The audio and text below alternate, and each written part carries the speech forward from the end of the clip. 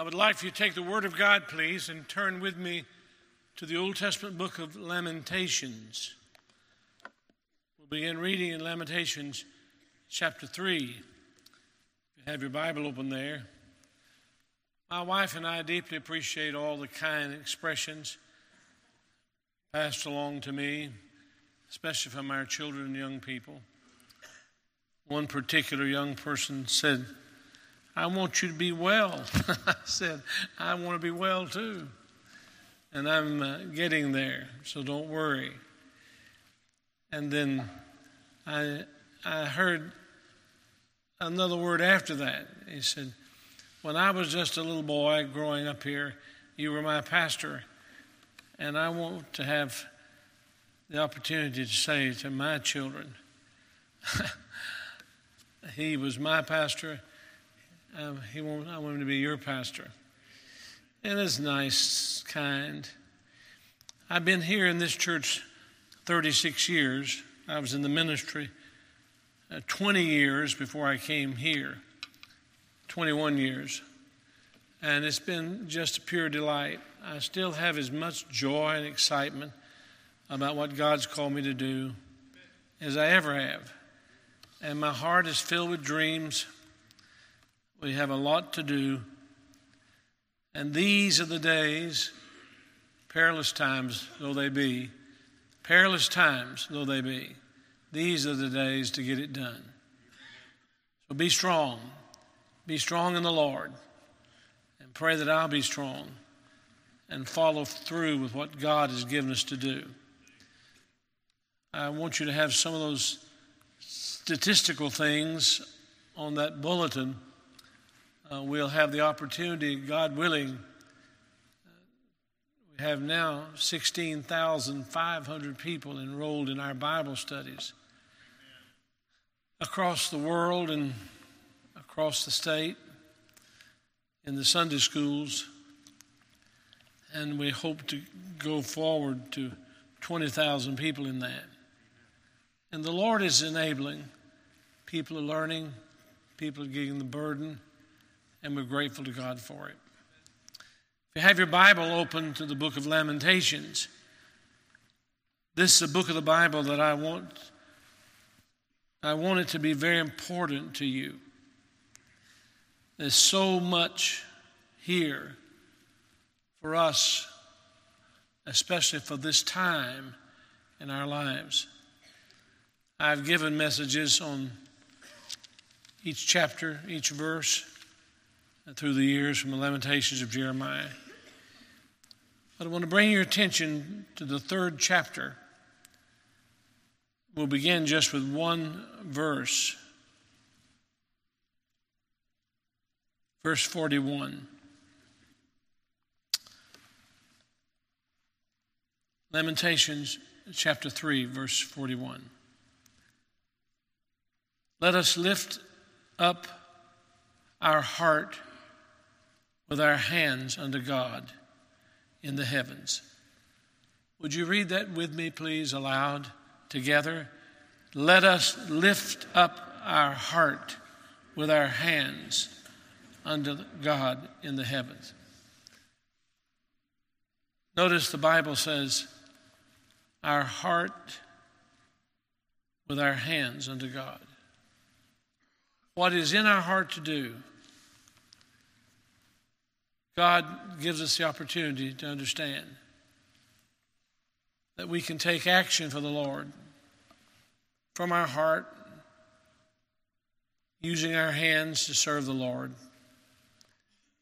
This is really a call to intense prayer. I want you to understand a little bit about what God's people have been through here in the Lamentations of Jeremiah. They're talking about the suffering of God's people with the destruction of Judah by the hands of the Babylonians. There was never such sorrow like the sorrow these people went through. They're not without hope because God is still on the throne. In the closing chapter, chapter 5, The Bible says in verse 21, "Turn thou us unto thee, O Lord, and we shall be turned. Renew our days as of old." God is still able to do that. Turn thou us, and we shall be turned. This is a time for God's people to seek the Lord with their whole heart. And the Bible says not only to give our heart to the Lord, but to lift our hands to God. There's more than symbolism in lifting our hands to the Lord. The hands of God's people lifted to the Lord are implying that they're given to the Lord. They belong to the Lord. We want to serve Him. In the revelation of Jesus Christ, when the Antichrist is revealed, He is revealed with people taking a mark.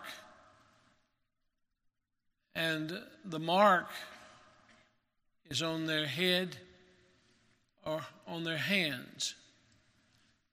In other words, implying that the God of the earth, empowered by the devil, wants the people on the earth to give themselves to Him and not to God. And that's coming, the Bible says. Certain things that we understand to be the stage of human life and existence being prepared for the Antichrist to take his place. In the worldwide rebellion against the Lord that will be led by the Antichrist, there's a real person who will reveal himself, a person who is the most winsome, the most powerful person yet to be revealed outside the Lord Jesus Christ, the Antichrist, to execute his desires on the earth and to have people following him. The stage is being set. There's no doubt about that. And all the things that were revealed to us in the Old Testament, in books like the Lamentations of Jeremiah, are a foretaste of when God's will is not done and the force of evil waged against the Lord were attempting to have their evil ways executed on the earth. One thing we learn is that God used the Babylonians to execute his judgment on his own people. And if you don't get anything else from the destruction of Jerusalem and the conquering of Jerusalem at the hands of the Babylonian Empire, you learn that God raised up the Babylonians for a task that God allowed. And sometimes the only way to understand what's happening in the world when it seems like such bad things are happening and worse things are on the way is to understand that many times Satan and his power is used by God to accomplish God's will in judgment. There are times when Satan is a tool of the devil, of the Lord. The devil is a tool of the Lord. And it is surely the devil that does these things. It is surely the devil's rebellion against God that execute these things. But the Lord allows so many of these things to happen and the timing for them. Now, if we could take the Lamentations of Jeremiah and just unfold what's happening in this book of the Bible, we would see the execution of judgment on the land of Judah and Jerusalem And certainly you'd ask the question, why in the world is this happening? Why does God allow such a thing? When the evil Babylonian Empire lays siege to Jerusalem, and the judgment of God, he says, in fury, in the most intense form, is being laid out on his own people. You say, didn't they pray and seek God? They prayed from their heart. They did not seek the Lord. And the Lord allowed the judgment to be executed by Babylon on his own people. If you read through the Lamentations of Jeremiah, that's what you're going to find. Just a little of it in verse 1 in chapter 1. How doth the city sit solitary, that was full of people? How has she become as a widow? She that was great among the nations, and princess among the provinces. How has she become tributary? A land of such freedom.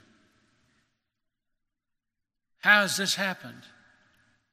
Chapter 1, verse 2 says, she weepeth sore in the night, and her tears are on her cheeks. Among all her lovers, she hath none to comfort her. All her friends have dealt treacherously with her. They are become her enemies. The Word of God says in verse 5, her adversaries are the chief, her enemies prosper. For the Lord hath afflicted her. For the multitude of her transgressions, her children are gone into captivity, because the enemy, before the enemy. And from the daughters of Zion, all her beauty is departed.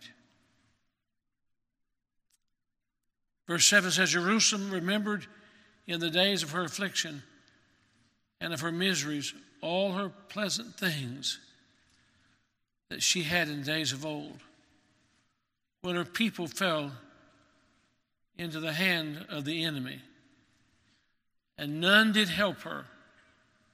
The adversaries saw her and did mock at her Sabbath. And so God goes on and on to tell us that he's allowed these things to happen. The Bible says in verse 12, is it nothing to you, all ye that pass by? Behold and see if there be any sorrow like unto my sorrow, which is done unto me, wherein the Lord hath afflicted me in the days of his fierce anger. And when you're reading through the book and you get to the 3rd chapter, God lays out in detail the sinful condition of his people and the punishment that's executed from the Lord. Again, the Bible says the people are encouraged to call out to God and pray. Let us search and try our ways. Turn again to the Lord.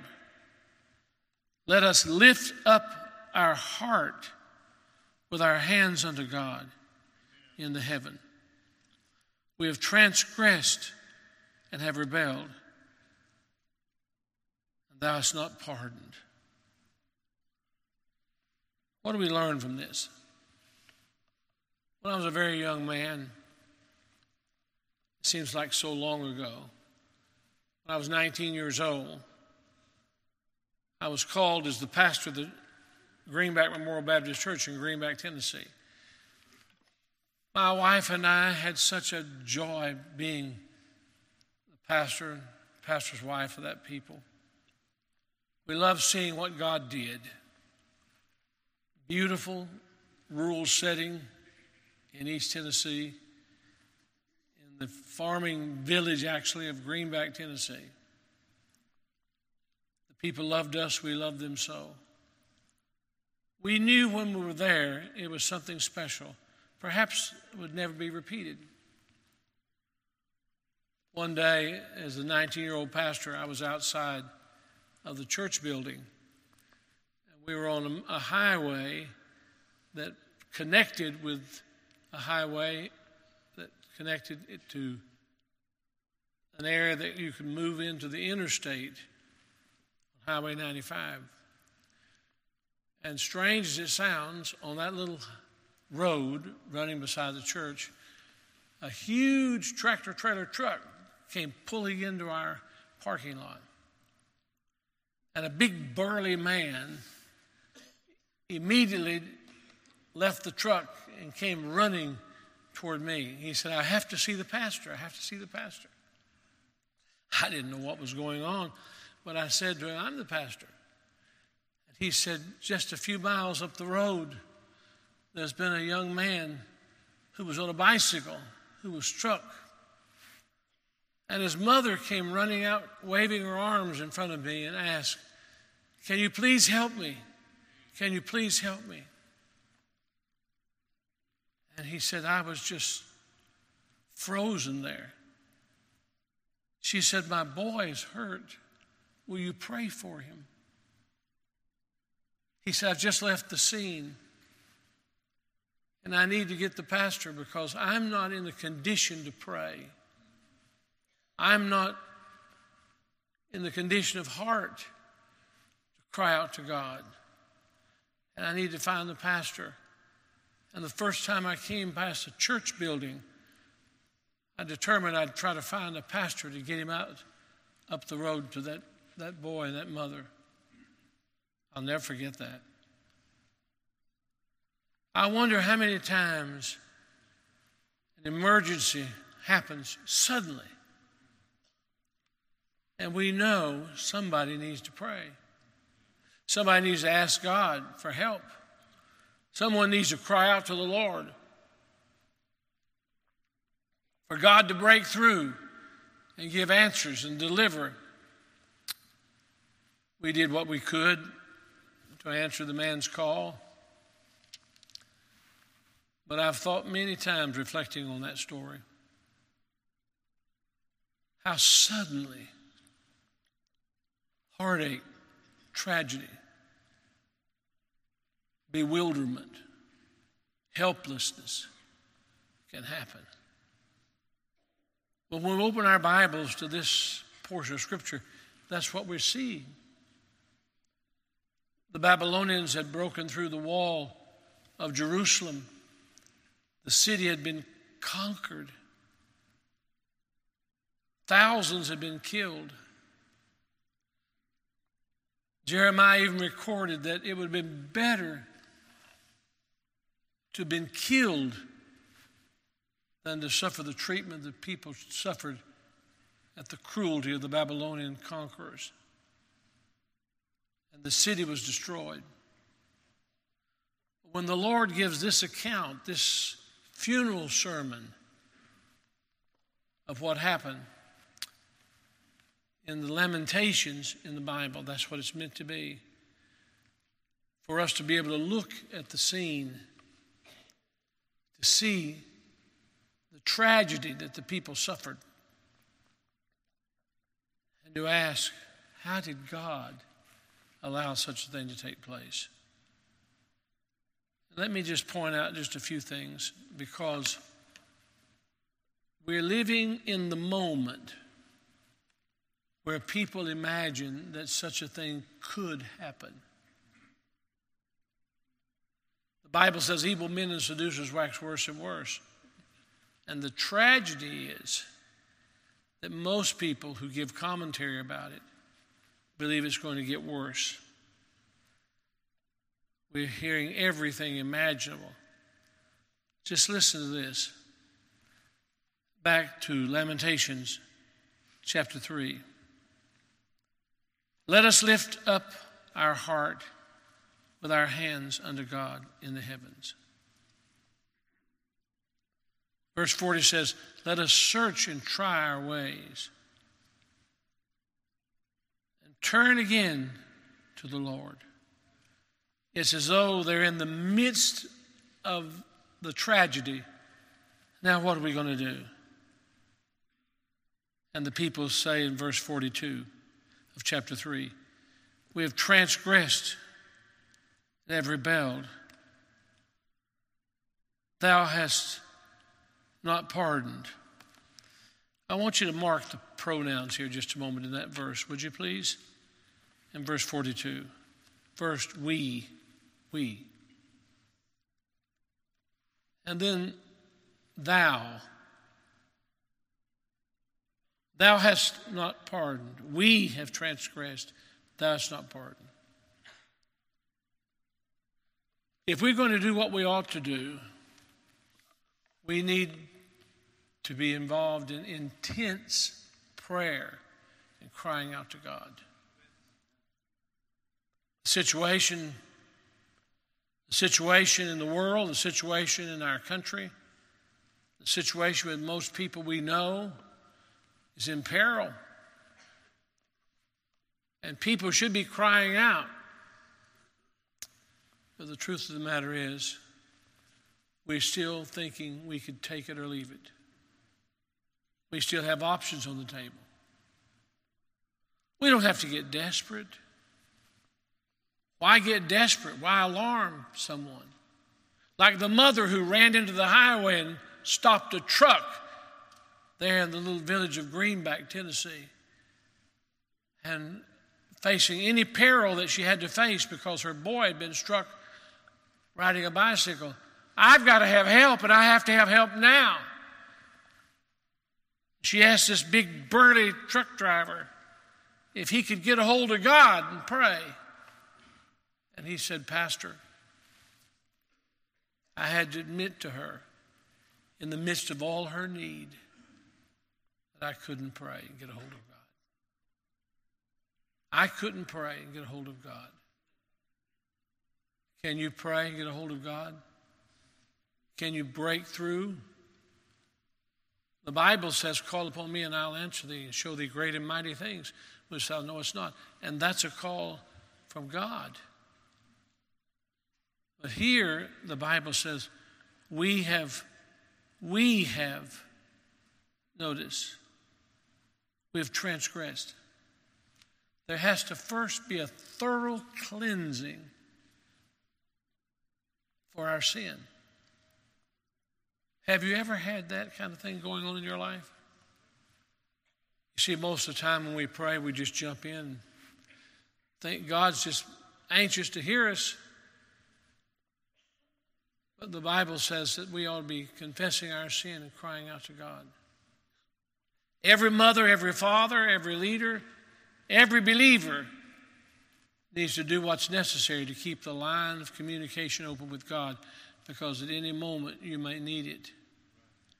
I want you to hold your place here just a moment and turn with me to the book of 1 John in the New Testament.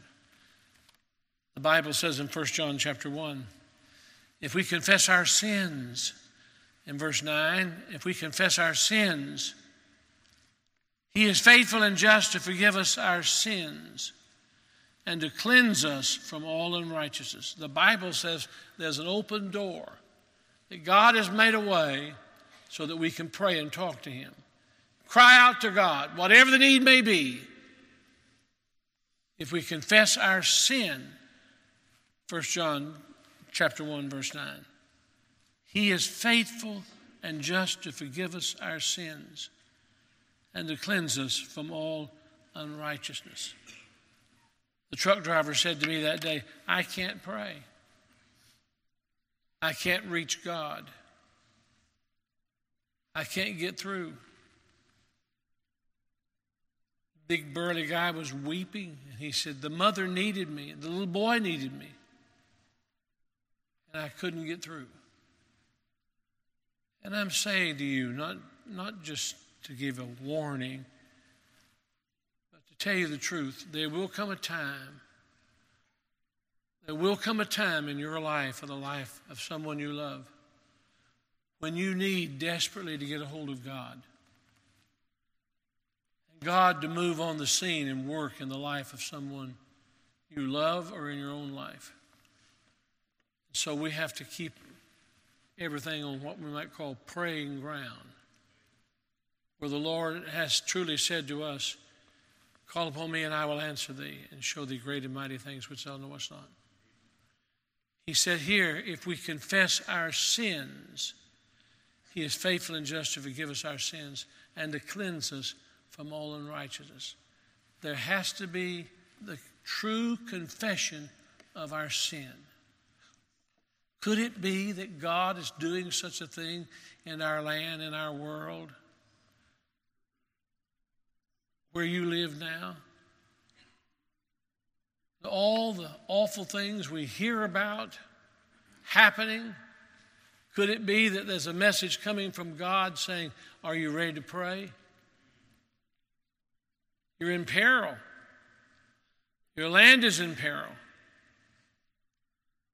Often I hear people say things like, if you can just have the opportunity to look ahead just a little bit and see the peril and crisis that we're headed toward, what would you do to be able to get a hold of God to deal with it?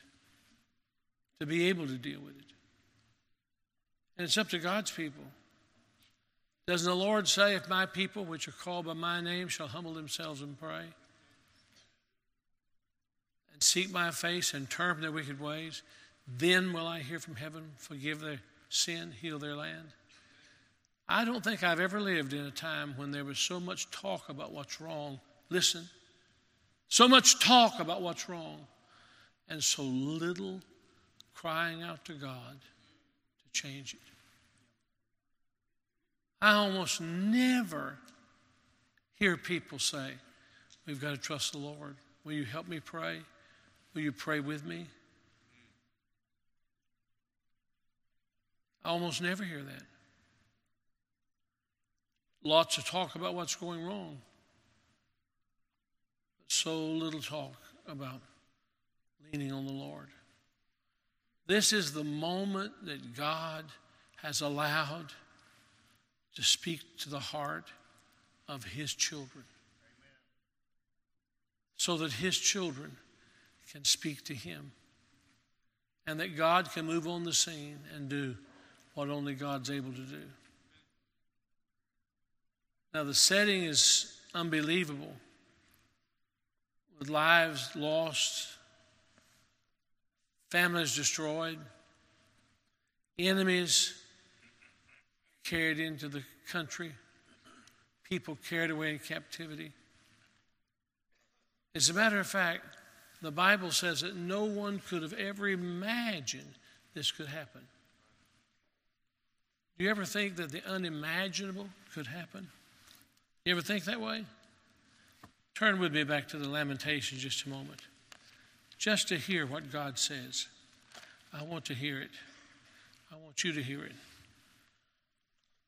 When the Lord speaks about what his children are seeing, in chapter 4 of Lamentations, the Bible says, in verse 12, look at it, please. Verse 12 of chapter 4. The kings of the earth and all the inhabitants of the world would not have believed that the adversary and the enemy should have entered into the gates of Jerusalem. Think about it. There's not one person on earth that would ever dreamed this could happen to God's strong people. But it did. Why did the Lord allow that to happen? Why did God put it in the Bible? Why is God speaking to us about this? What does he want us to learn? What does he want us to learn? He wants us to learn that pride goeth before destruction and a haughty spirit before a fall. And what has happened to God's people in the past could happen to God's people today if they don't cry out to the Lord. Keep the door open. Prepare yourself. Be ready to pray. Let me tell you what I see happening, and this is a very personal note. I find people who are willing to let things get in their homes, in their lives, that hinder their ability to pray and talk to God. I find that people are careless about things creeping in, things that cause difficulty, things that don't need to be the way they are, but they're things that are unforgiven. Sad things. Just in the last few days, I've had to deal with a person who let something come between them and another family member. And you say, what's so bad about that? I say, what are you going to do when you need to get a hold of God? What are you going to do when you need to have peace in that home? Someone has to be enough of a Christian, if there's a Christian involved, to say, I want to talk to you. We're not only brothers or sisters, we're Christians. And I don't want this between us, because we need to pray for one another and encourage one another. We don't need to let something get between us that hinders us from being willing to cry out to God. What would it be like if something tragic came? The Bible says, man that's born of woman is a few days and full of trouble. And it happens. It can happen to you. Keep your life and your family and your loved ones on praying ground. Say, I forgive you often. Keep the lines of communication open. God says we ought to be living with our heart and our hands toward heaven, saying, Lord, help me. Don't be careless about this. These are perilous times. They're not ordinary times. Don't be careless about this. Let God help you. As a pastor for over 56 years, I've had funeral services where people, family members, haven't spoken to one another, who have disruptions. I've had them say things like this: my parents and I haven't spoken in over 50 years. And I say, well, why? They may even say, I don't remember now why. But we let something get between us.